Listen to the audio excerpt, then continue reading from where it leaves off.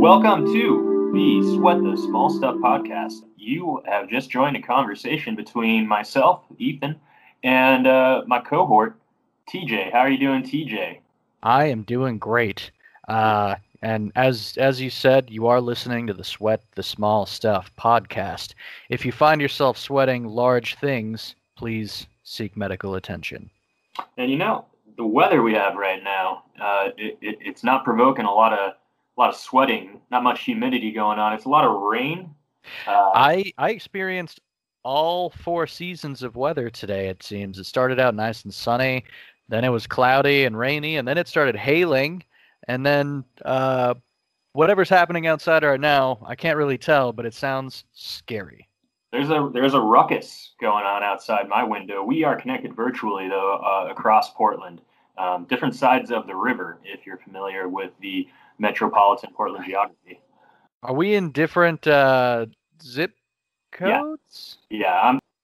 I think you're. No need to. I'm not gonna. I shouldn't dox. Whoa, bro. You doxing? I'll bleep that out. You better be bleeping that area code, man. You don't know what kind of weirdos our Irish listeners are gonna make quick trips out here to slice us up or something. Let's just say West Side for life. You're over there on the Beast Coast. I live on the East Side, which anybody from Portland will tell you is the real Portland. East Side or die. And now that I've lived here for 6 years, I could say I'm from here, I think. Yeah, no, man, for sure. I've been a little in and out, but not too, like a year, half a year shorter than you, I feel like, if I add it all together. But, hey, that's enough about That's enough about us. lives. Let's talk about our opinions on things. Talk about the sports atmosphere. Let's talk about practice. We're talking about sports, and wanted to start off with some combat sports, some boxing. Rumors about an upcoming fight for Ryan Garcia. He's a darling of the boxing sports world. Let's just say that. And we covered his fight against Luke Campbell a few weeks ago, right at the start of 2021. And now we were talking about him maybe getting a fight going with Tank Davis. He appeared on the Mike Tyson podcast, hyping that up. That seems to have fallen through. But it seems like it fell through because a possible door opened between a fight with Ryan Garcia and, of all people, Manny Pacquiao, the statesman from the Philippines, 42 years old, well known for extremely large fights against Floyd Mayweather back in 2015, against Ryan Garcia's manager, Oscar De La Hoya, about 10 years or so ago, 12 years or so ago. And he's an old man as far as he's also a senator of the Philippines.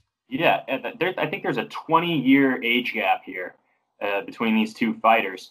And Manny Pacquiao hasn't fought since 2019. I guess he still is a welterweight title holder, but I think he was just forced to drop that belt due to the prolonged gap in his fight history. But still, his last fight was a title defense just over a year ago. So I think he would come in as the favorite for sure if this fight actually materializes. Right now, it's still just in the rumor stages, but it appears that people are agreeing on money, and it could happen.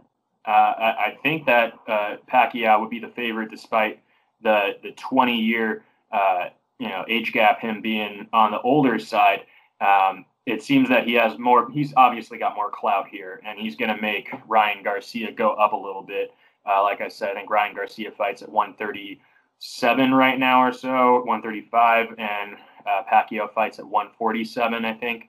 So, well, Pacquiao has actually fought in a myriad of weight classes, all the way from light flyweight up to light middleweight.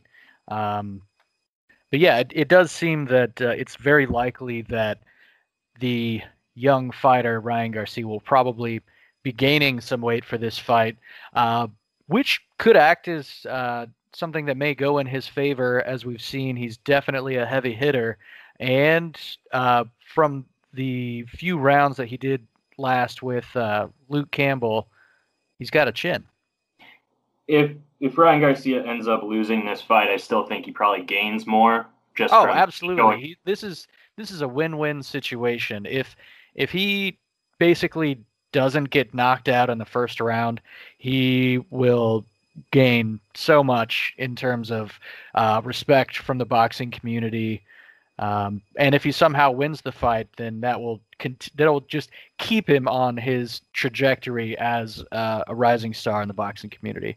Definitely a clout chasing move, and I've definitely heard as well. I think on Ryan Garcia's appearance on the Hot Boxing podcast with Mike Tyson, he's talked about just how much respect he has for Manny Pacquiao, and I guess Pacquiao was like one of the first people that he texted with after the Luke Campbell fight, and Pacquiao gave him some like words of encouragement, telling him like you're the future.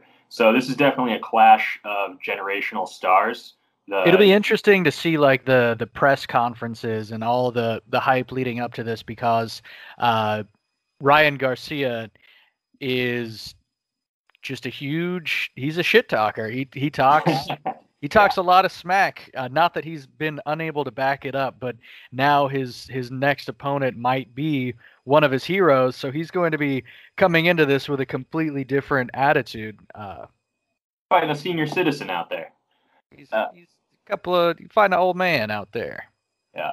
All right. Well, that's our boxing news. Otherwise, though, in combat sports, we have some news from a retired fighter, Tito Ortiz. He is a former champion in the UFC back in the. He was one of the first real like stars of the UFC.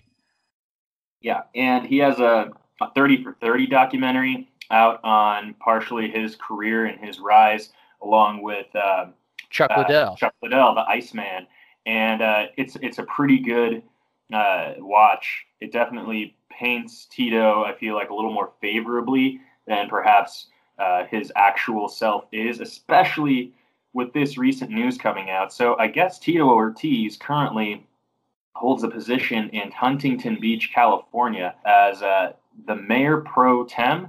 I had to Google what that was. I don't know if you're familiar with that position, TJ. Apparently, it's like an acting mayor position where if the current mayor is ever out of office or disabled from his position, this guy would be the mayor. I think otherwise, he's like the mayor's right-hand man.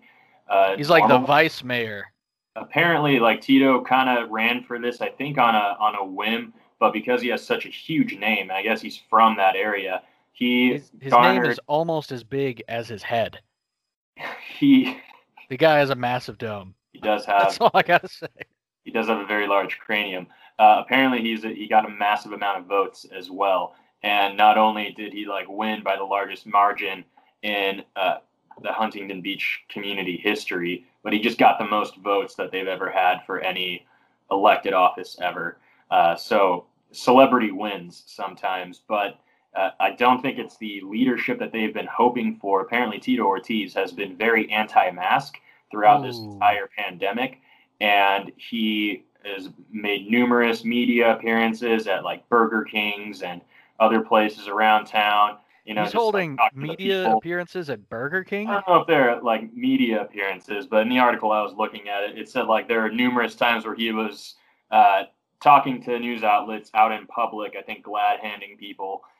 And he was not wearing a mask one time, and his handing out spicy chicken nuggets. Like, what's going on?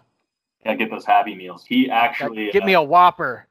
Apparently, he got sick coming back from a trip from Las Vegas. I assume for some fight or another, perhaps some other fun in the Sin City. And I guess he lamented that he got sick coming back home. And he blames having to wear a mask while he was in Las Vegas on getting sick, that the germs captured inside the mask got him ill, and he said, "I'm lucky it's not COVID."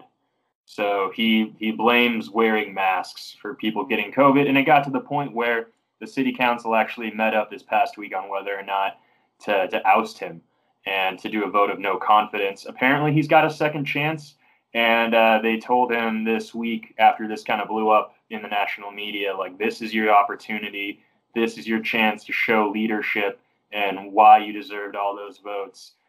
But for the love of God, stop acting against health professionals and promoting that you shouldn't wear a mask, which is absolutely bonkers. And I think this guy should not be holding any office.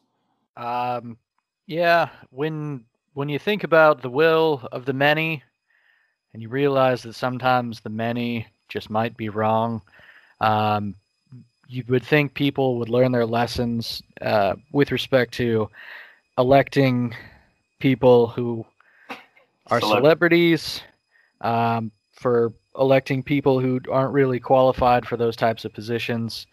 I don't know. I don't know where I'm going with this. Yikes! But is my first thing. That's our political corner. How is it possible that you can trap germs inside a mask, but at the same time, that same mask can't keep germs out? Like it can't be both, right? Yeah, it's impossible logically for it to be both. And that is our Logic podcast. That's the Logic Corner. The statement we get from the city council was that, quote, unfortunately, Mr. Ortiz has failed to perform at a level expected for this position and has demonstrated little commitment to serving in the role with honor and dignity. His unprofessional demeanor and poor judgment have raised concerns among residents, local business owners, and his fellow council members. Apparently, Ortiz did not return requests for comment. So good luck. I wonder what it's got to be like for, I don't know, I guess somebody. I mean, what are these other council people like? It's hard for me to maybe pass judgment on the type of elected officials in that town when I only know Tito because of his fighting career. Maybe the rest of these people are dum-dums too. I don't know. Apparently, earlier this month, the council, they had a city strategic planning meeting, and they forced Tito to attend the meeting through Zoom in his car in the parking lot because he was unwilling to wear a mask in the meeting. And he said, quote, I go in for the meeting, and Kim Carr says you can't go in without a mask, Ortiz said in his post. Now I got to do it through Zoom. Great way to start off the new year. Embarrassing. I think it's more embarrassing to not just put a mask on instead of just going out into your car and doing a council meeting in your car. I don't know, man. And apparently, so it wasn't a Burger King. After that, Ortiz apparently posted on his Instagram page that local eatery TK Burgers would not let him grab a bite to eat unless he wore a mask. And he wrote on Instagram, I'm not wearing a mask. TK Burger, you lose my business. You lose Huntington Beach's business, he said in the Instagram video. So there you go. Apparently, well, before we all start hating on Ortiz and TK Burgers, I did just pull up an article that he has apologized for his anti-mask criticism of the burger establishment. Oh, well, that's good. At least we have that. All right, that's our rant. I hope he turns things around. I don't have a lot of confidence. He seems to. I hope for the people. I hope for his constituents that he turns it around. However, I hope for my own personal entertainment that he doesn't, and things just get even more crazy, because that's the way things are, and that's the way I operate. That's the way the cookie crumbles. That's the way of the road. Let's dive into some college football action in a way. So this isn't exactly. You know who loves burgers? College athletes. In college athletic news, I don't know. I was trying. I forced it. It was forced. I like burgers and I like college football. So no, you were on the right track there. It was college football video game news. Really, Tito Ortiz did. You shrewded it. So anyway, we're way off track here. I don't know if you ever played these games, TJ, but NCAA football and March Madness were popular video games in the 2000s. I would say from 2000 to 2010 was their prime year. Video games that would center on both college football and college basketball. And then they kind of just disappeared from GameStop shelves. Hey, GameStop mention. This is the week about GameStop, right? They kind of disappeared from shelves, and it's been they haven't come back. It's been due to a lawsuit from, I think, 2010, O'Bannon versus the NCAA, and it was essentially saying that, hey, you're putting these college athletes' likenesses on on the video games, and you're not paying them anything.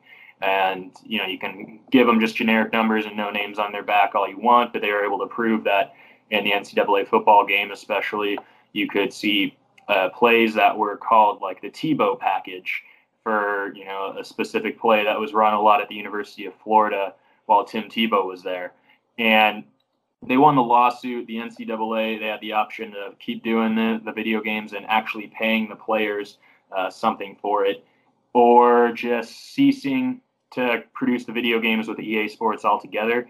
They chose the latter. There haven't been any March Madness video games since 2010, and there haven't been any NCAA football games since 2014.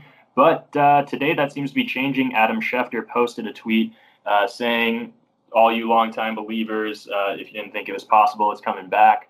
And it looks like they might be changing the names of these video game franchises, but we're getting college football video games back.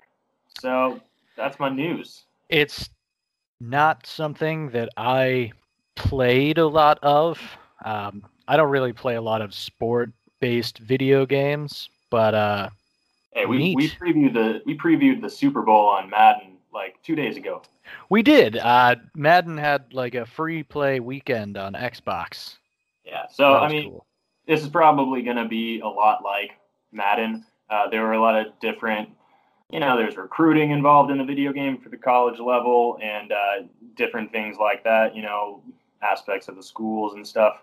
But guessing that they're going to make this one just kind of a different version of Madden, like same play, just different skins, video game speak for the uniforms and stuff. But I'm still excited. I'm still hopeful. And it's coming back. So we'll see about March Madness, though. There's so no is there plan to pay the athletes now, or are they just having like no likenesses now? Let me Google. I'm gonna guess that they found a way to not pay the athletes. Because I do remember some stuff going on in California that I think we talked about around this time last year about athletes being able to receive compensation, financial compensation, while also participating as a college athlete. So I guess maybe it's still in flux. I guess they're still working on this a little bit. Let's see. After EA Sports announcement, Senator Chris Murphy of Connecticut issued a statement saying that he would introduce legislation to help players finally profit off their talent so they don't need to face continued mistreatment like this. I'm just getting a lot of that. It's still in the beginning of development, building out what direction they want to bring the game into. They've been working on this for apparently over a year now, and I can't imagine that they'd be working on it this much if they didn't really think that it could be possible. But yeah, I mean, they wouldn't announce it on Twitter, that's for sure. Yeah, or have Adam Schefter leak it on Instagram, which is where I found it. They're changing the name from NCAA, and they're just going to use EA Sports College Football. I don't know. This ESPN article really doesn't dig into it. But if I can find out that information, I will let you know. It does kind of give you a weird little time capsule about how long it's been since these games were on the shelves. So the football and the basketball games, they would put like the biggest star from the previous year that was like the biggest hot shot in college football, college basketball to be the cover athlete the next year. And the NCAA football 2014, their cover artist, their cover athlete was former Michigan quarterback Denard Robinson. And I don't know the last I heard about Denard Robinson. I feel like he was kind of part of the Wildcat craze in the NFL. He was drafted by the Jacksonville Jaguars in 2013, and then he played with them until 2016, and then took a 3-year gap from football and then played for the Atlanta Legends in 2019. So, wow, yeah, But college basketball, March Madness video game, the last one that came out in 2010, their cover athlete was Blake Griffin, who I think people would say is kind of in the breaking down stages of his career. He's in his early mid 30s, I feel like, as an NBA player, and he's kind of running out of gas with Detroit. So kind of a crazy time capsule in how long it's been. I hope these come back. But yeah, like you said, there's probably still some conversations to be had about paying the players, especially if we have senators getting involved with legislation. I don't know. We'll see. Pay them. Pay the players. All right. NFL news. Swear. Can you introduce the mega trade that we had in the NFL this week? Big news in the NFL this week. Matthew Stafford, former quarterback of the Detroit Lions, was traded to the Los Angeles Rams for a first-round pick, a second-round pick, I believe a future third-round pick, and former Super Bowl participating quarterback, former first-round pick of the 2016 draft, Jared Goff. Yeah, the big goof. And I think, I don't know if you said it was 2 first-round picks, I believe, and the third-round pick. Did you say there was another pick involved there too? It was 2 first rounds and a third-round pick, okay, as well as Goff. Obviously, a big part of that trade is the fact that Jared Goff is still owed, I think, tens of millions of dollars still on his contract. Yeah, he just most of which the Detroit Lions are going to have to pick up. But at the same time, I believe they are unloading, I think, significantly less of a burden of Matthew Stafford's contract to Los Angeles. So huge ransom is maybe not the right word. A huge trade, but I think maybe worth it. Obviously, it's hard to tell whether or not this trade is going to be seen as a smart decision until we get to next season. But I think by all accounts, I've yet to come across any type of analyst or any type of statement that says that this wasn't a great trade for both teams. It was aggressive for the Rams, absolutely. They don't like first round picks, man. I can tell you that. Like, they got Goff by trading into the number 1 pick in that draft in 2016 and giving up their next 3 first round picks. And then, they got Jalen Ramsey a year ago, and they gave up last year's first round pick, I believe, for that too. And they're going to go from Jared Goff being selected back in 2016. And they have not had a first round pick since then. And they will not, thanks to this trade involving Jared Goff, until 2024.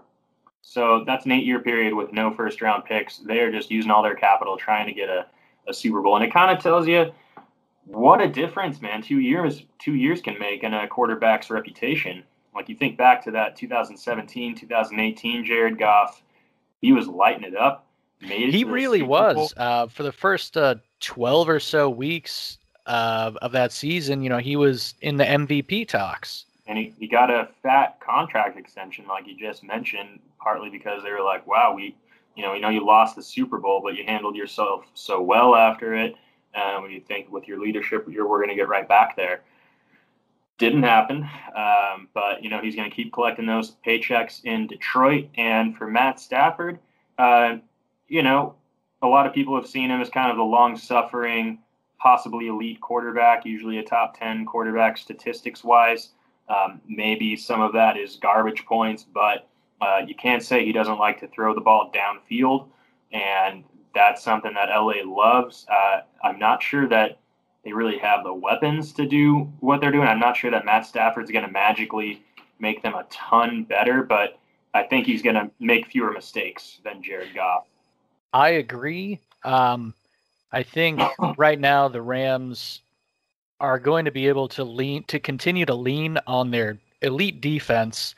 They had an incredible defense this year, and they should be able to bring most of their big players back next year.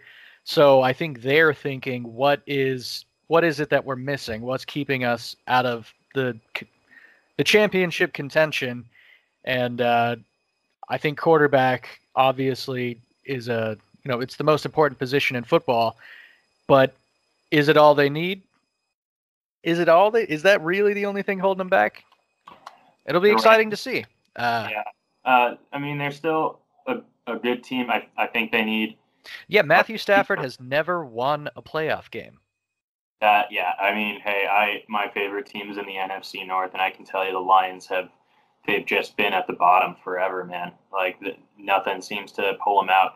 I don't think they're going to get any better anytime soon. I think we might not see Jared Goff back in the playoffs for at least the next few years. But hey, they got more picks now, so we'll see what. Yeah, they've got Goff and they've got picks. Who knows? They might be able to pick up a nice rookie quarterback in the draft, or who knows? You trade these picks for even more craziness as we move forward.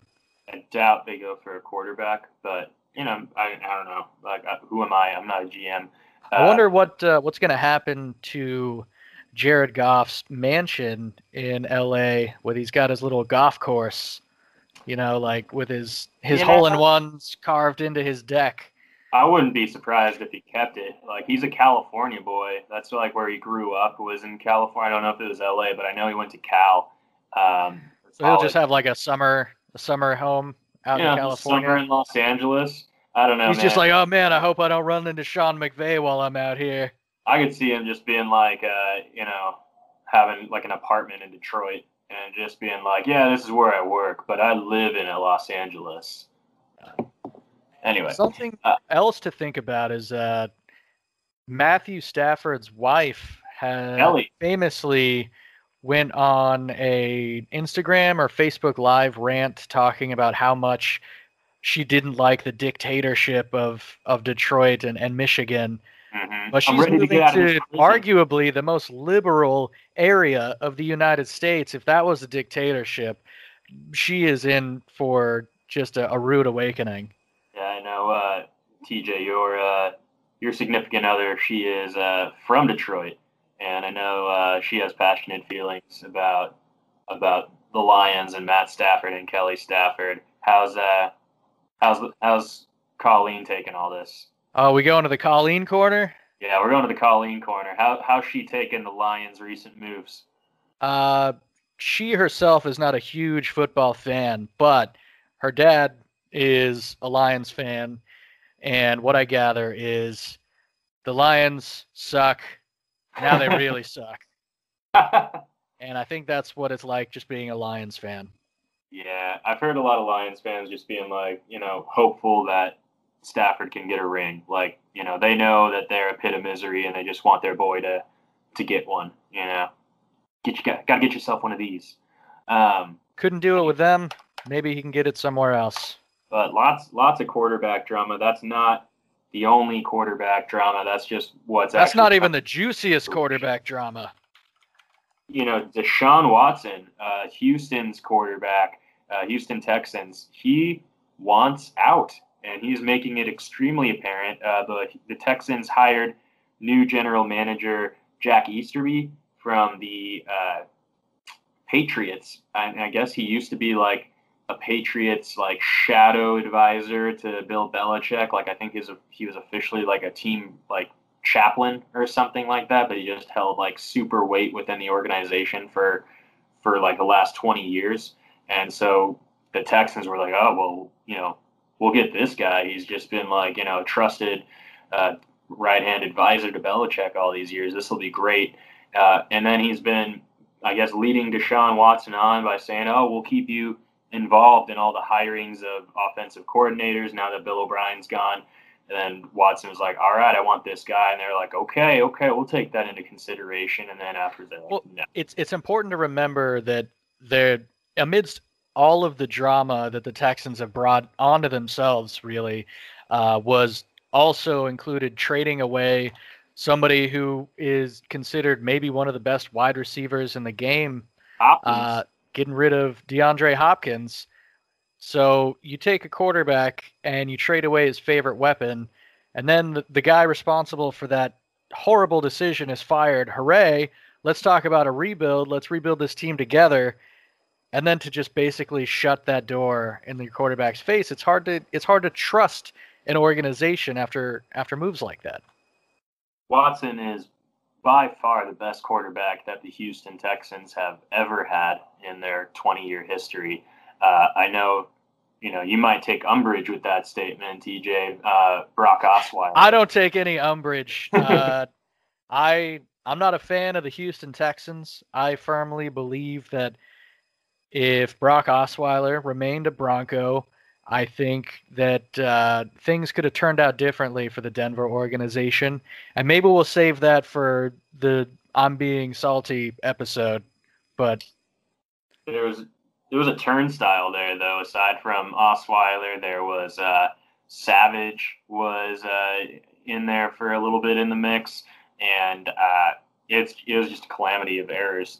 But Watson brought some stability. He is obviously an enormous talent, and it's just turned toxic. It doesn't seem realistic that he will be their quarterback in 2021. And he's made a list of where he wants to go. It seems like he's got a no trade clause, so he will be able to dictate where he goes. If they trade him. If they trade him, because they don't have to trade him, but he also doesn't have to play. That's true. He's already made enough money to not play. I mean, I don't know his finances. I don't know what he spends, what his income output is. Like, I know he makes a ton, but what's he spending on his mansion?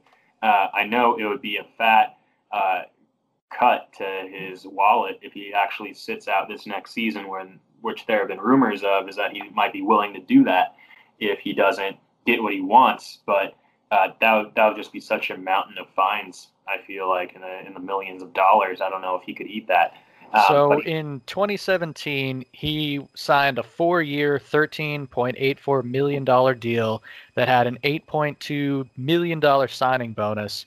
And then in September of this past year, he signed a 4-year, $156 million extension that came with a $27 million signing bonus. So he's got at least $27 million. All right. If he wants to sit out the season, all power to him. I think it likelier that they figure something out and get him somewhere else. It seems like we may be seeing him in the AFC East somewhere. I know he's expressed that he might like to go to the New York Jets. I think he likes the idea of New York City. This is going to be the juiciest off-season talk until something real happens. I feel like every hour I get some kind of new update about where he might go. The Jets are in a lot of the headlines. The 49ers have been in a lot of these talks. Now, I just now Googled Deshaun Watson, and I see NBC is throwing out this, are the Raiders plotting to trade Derek Carr to pursue Deshaun Watson? So are the Raiders willing to throw away their franchise QB to the Texans in order to secure Deshaun? And, I maybe like to see him end up in Denver, get like a reverse Osweiler thing going on. I'm hearing Miami as well. They've got a lot of draft picks, and Tua had a mediocre rookie season. I mean, he was competing against two other rookie quarterbacks that had prolific first seasons in Herbert and Joe Burrows, but Tua didn't look amazing. And I think Miami might jump on a chance to get Watson when they were making really big strides this year with Tua not having the best year coming in midseason for Fitzpatrick. Yeah, and it's just got to suck for Houston because it's so hard to be able to find the guy. I know. We've talked about it over and over on this podcast that there's 60 people in the world that are like good enough to get paid doing this, and Deshaun Watson is probably in the top 5, easy top 10, maybe top 5 of those people right now. So if you got a chance to get a guy who can do what he can do, you do everything you can to get that guy. Yep. We'll see where he ends up. But yeah, lots of quarterback drama, and yeah, I mean, we got this, and we got the Super Bowl, and otherwise, we have the draft to look forward to. So I am eating up this drama. What I did not enjoy though was how we got to the Super Bowl. Lots of drama. Since our last podcast, I think our last podcast was previewing the AFC NFC Championship games. Right. We made a sweaty bet on the AFC Championship game. Those games have come and passed, and there's a lot of heartache on my end, both games. Start out, just rip off the Band-Aid. My Green Bay Packers, they lost to the Tampa Bay Buccaneers. It was a bad showing by Green Bay. The coaching has been criticized quite a bit for kicking a field goal late in the fourth quarter when on the 8-yard line. Yeah, when you have Aaron Rodgers, and Aaron Rodgers himself has thrown shade at LaFleur, the head coach of the Green Bay Packers, saying, "Well, I thought I had 4 chances." People were criticizing Rodgers. Hey, why didn't you run with it on that, second, third down play instead of tossing it and trying to get it in? And when it looked like he had maybe some open room to run, and he said, "Well, I figured I could do that on 4th down," and just kind of let it sit there. Yeah, and a lot of the criticism stems from the fact that either you go for the touchdown, and if you get it, then you're going to have to kick the ball off and then trust that your defense is going to make a stop to force overtime, or you go for it and you don't get the touchdown, but then you're going to have to trust your defense to make a stop, and then you can score with good field position. Kicking the field goal meant that you needed to score a touchdown and get the stop anyway. So why not just go for it? Yeah, it was a tough game overall as well. I mean, we had the Packers had 3 opportunities from Tom Brady throwing interceptions to build a lead, wasted them all, and the Packers' offensive line was poor. It was not only poor; it was porous. People were just porous, left and right, and that Tampa Bay offensive line was strong, man. It was holding. I feel like Tom Brady had all the time in the world, and it seemed like any time the Packers defense was running like man defense was when Tom Brady just decided to let a route develop and launch a prayer throw that just always seemed to hit. And that's just the kind of superpowers that Tom Brady has. Exactly. The final score ended up being Tampa Bay 31, Green Bay 26. After the game, I was pretty down in the dumps. Immediate aftermath, I had basically my head in my hands, and I had both you, TJ, and my own significant other, Shelby. I thought consoling me, but instead I was saying, "Oh, I can't believe Tom Brady did this to me. I can't believe he came to the NFC. The bad man. He found my conference. He found my NFC championship. He took us out again." And you both were just being like, "Hey, bud, it wasn't all Tom Brady. Your team just sucked, Yeah, don't be giving Tom Brady too much credit. You gotta look inward a little bit. I just remember, I don't know if it was you or Shelby, but someone was just like, "Hey, he threw 3 interceptions. What more can you ask for the guy to hand it to you on a plate?" And I'm just like, "God damn it!" It hurts because it's true. It was a tough one to swallow. That was the NFC Championship game. So Tom Brady and the Buccaneers are advancing to the Super Bowl, and this has become the week of crazy Tom Brady stats. Apparently, since Peyton Manning has retired, Tom Brady's been to after a Super Bowl victory in 2015 with the Denver Broncos. Just 5 years ago, this is going to be Tom Brady's 4th Super Bowl appearance, and Peyton Manning, his longtime rival, is going into the Hall of Fame now, this year. And since then, Tom Brady has had an entire additional Hall of Fame career. So Jesus Christ. That is absolutely insane. Just his career since 2015 is Hall of Fame worthy. Exactly. It's absolutely bonkers. And he brings with him his old pal, Rob Gronkowski, from the Patriots. He dragged him along to Tampa Bay, and he's proving to everybody that he can do this wherever he wants. Maybe not wherever he wants. He went into a pretty sweet situation in Tampa Bay with a lot of weapons.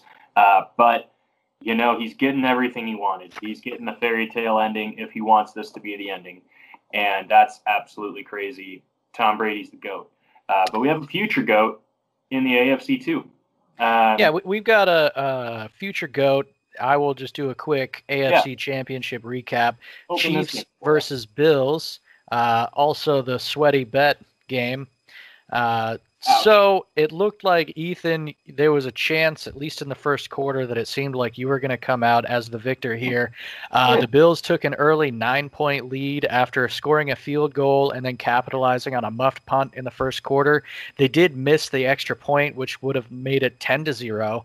But then it seemed to me that the way that Patrick Mahomes is just going to go off is if he's just in a crazy situation, like being down 9 points from the first quarter.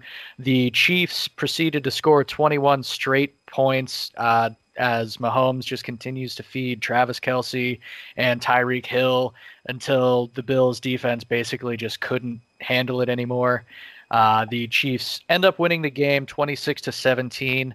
I win the sweaty bet. And I'll say it was so strange. Even watching the Bills go up 9-0 in the first quarter, it still felt like it was like a sure thing that the Chiefs were going to win, which is weird because watching them play the Browns, I actually remember feeling very worried that this game could go either way. And it came down to the wire. But for some reason, it almost seemed like a sure thing that Patrick Mahomes was going to head back to the Super Bowl.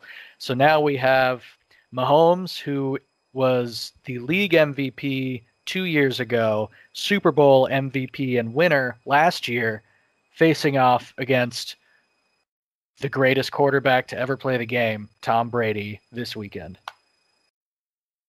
Insane. And, we're talking about insane kind of what the fuck stats, WTF stats, with Tom Brady. I brought up Gronk. What's crazy to me is that Rob Gronkowski and Travis Kelce are the same age. They're both 31. And I heard Rob Gronkowski kind of paying homage to Kelce this week with all the media going on. Gronkowski obviously is a Hall of Famer. They're both Hall of Fame tight ends that are going to be in the Super Bowl. Difference is that Rob Gronkowski was kind of a human phenomenon immediately in his career.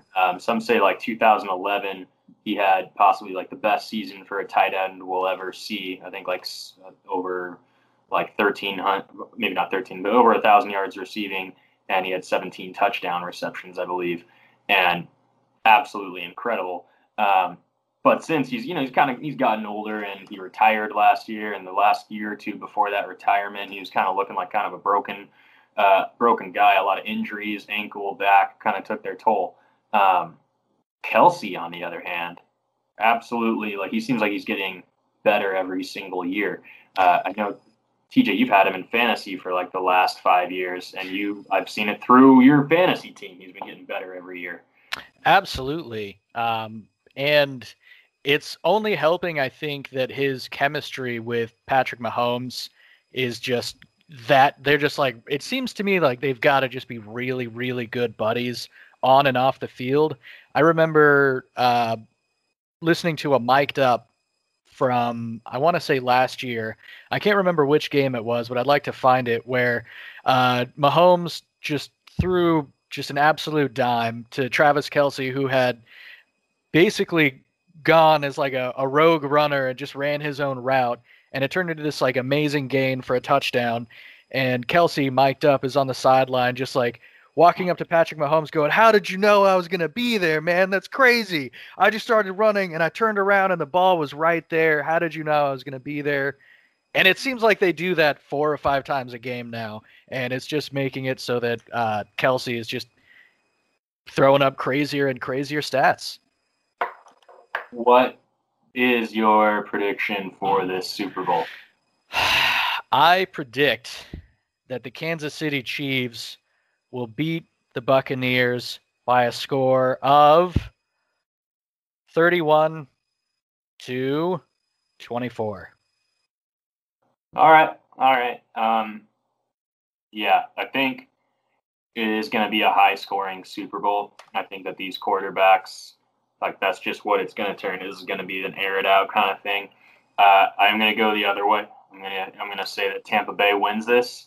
I just think that Tom Brady magic, he's just going to pull it out one more time, and he's going to somehow end his career with the more victories over Mahomes in the playoffs and cement the GOAT status by taking out the young buck. I'm going to go with final score. I'm going to go 28-21 Tampa Bay. And we'll see what happens there. I know I already owe you, TJ, a little victory drink from our last sweaty bet. Didn't work out for me with the Buffalo Bills again last week. A lot of sadness in my camp. But I'll try to gain that back, and I'll take you on a wager. Maybe not with these exact scores, but let's do a bet for just the winner, not the scores necessarily, but the winner. I'll take Tampa. You want Kansas City? Sound good? I want it. All right. It's in the books, and otherwise, let's lay out some recommendations before we depart this podcast. I'm going to throw out an album that's been getting a lot of press. I feel like Weezer has been doing the circuit for promotion with their new album, OK Human, which is it's a Weezer album, but they've got a lot of orchestral background, a lot of symphony type music that they're rocking over, and it's got some really, really good jams. There's one single in particular that's been in my head nonstop, and called All My Favorite Songs. It's just ridiculously catchy, and it's kind of a sad song, but it's got like a really upbeat tune, and it's like, all my favorite songs are slow and sad, and I'm just like got that going in my head, and I'm like, depressing kind of lyrics, but I'm just like, skipping and dancing around the kitchen while I cook to it, and really good, really catchy music, and just some classic. It's almost ironic that your favorite song, which you said yourself is kind of sad, is called All My Favorite Songs, where the singer is expressing that all of his favorite songs are sad. Yep. I mean, hey, it's the lead single. They're doing it on purpose. And Rivers Cuomo, the lead singer for Weezer, I don't know the right way to put this, but he's done like this press circuit where I read like an NPR article, like interview with him, and he was talking about his music writing process, and it seems really like mathematical these days. Like he's just got kind of like an idea bank that he's been cultivating, like a data like warehouse throughout the last decade or two, and he just kind of mathematically puts together his songs, and it's very data driven at this point. And I'm just, I'm singing, I'm like, this is a catchy song, and I'm just like, man, like how much like of the old romantic, like, guy strumming a guitar, in a creek by a creek kind of thing actually went into creating this, or was he just like grabbing ideas from a computer file and like, I can put together a banger. But either way, he put together a banger. So what can I say? I'm enjoying it. TJ. I mean, at the end of the day, that's really what matters is whether you like it or not. You can attribute math or data or whatever science or emotion or algorithm to it. Does it get the people going? If the answer is yes, then that's really all that matters. It's provocative. Yeah. It is provocative. Man, I wasn't trying to like have us both be recommending like music stuff, because I was going to, but maybe I'll save that for a future pod. Instead, what I'll recommend is a documentary that is available at least on Hulu. It is called Ramen Heads. I watched it this week. It's been on my watch list for like a really long time. I just hadn't actually sat down to watch it, but I myself consider myself to be a ramen head. Moving to Portland, I was super excited to finally actually go to a real ramen shop and experience it. So this documentary is, it's called Ramen Heads. It's basically, it does highlight a lot of really cool ramen shops that exist in Japan. It kind of talks about the history and cultural significance of ramen, specifically dealing with like post World War II Japan needing to rebuild.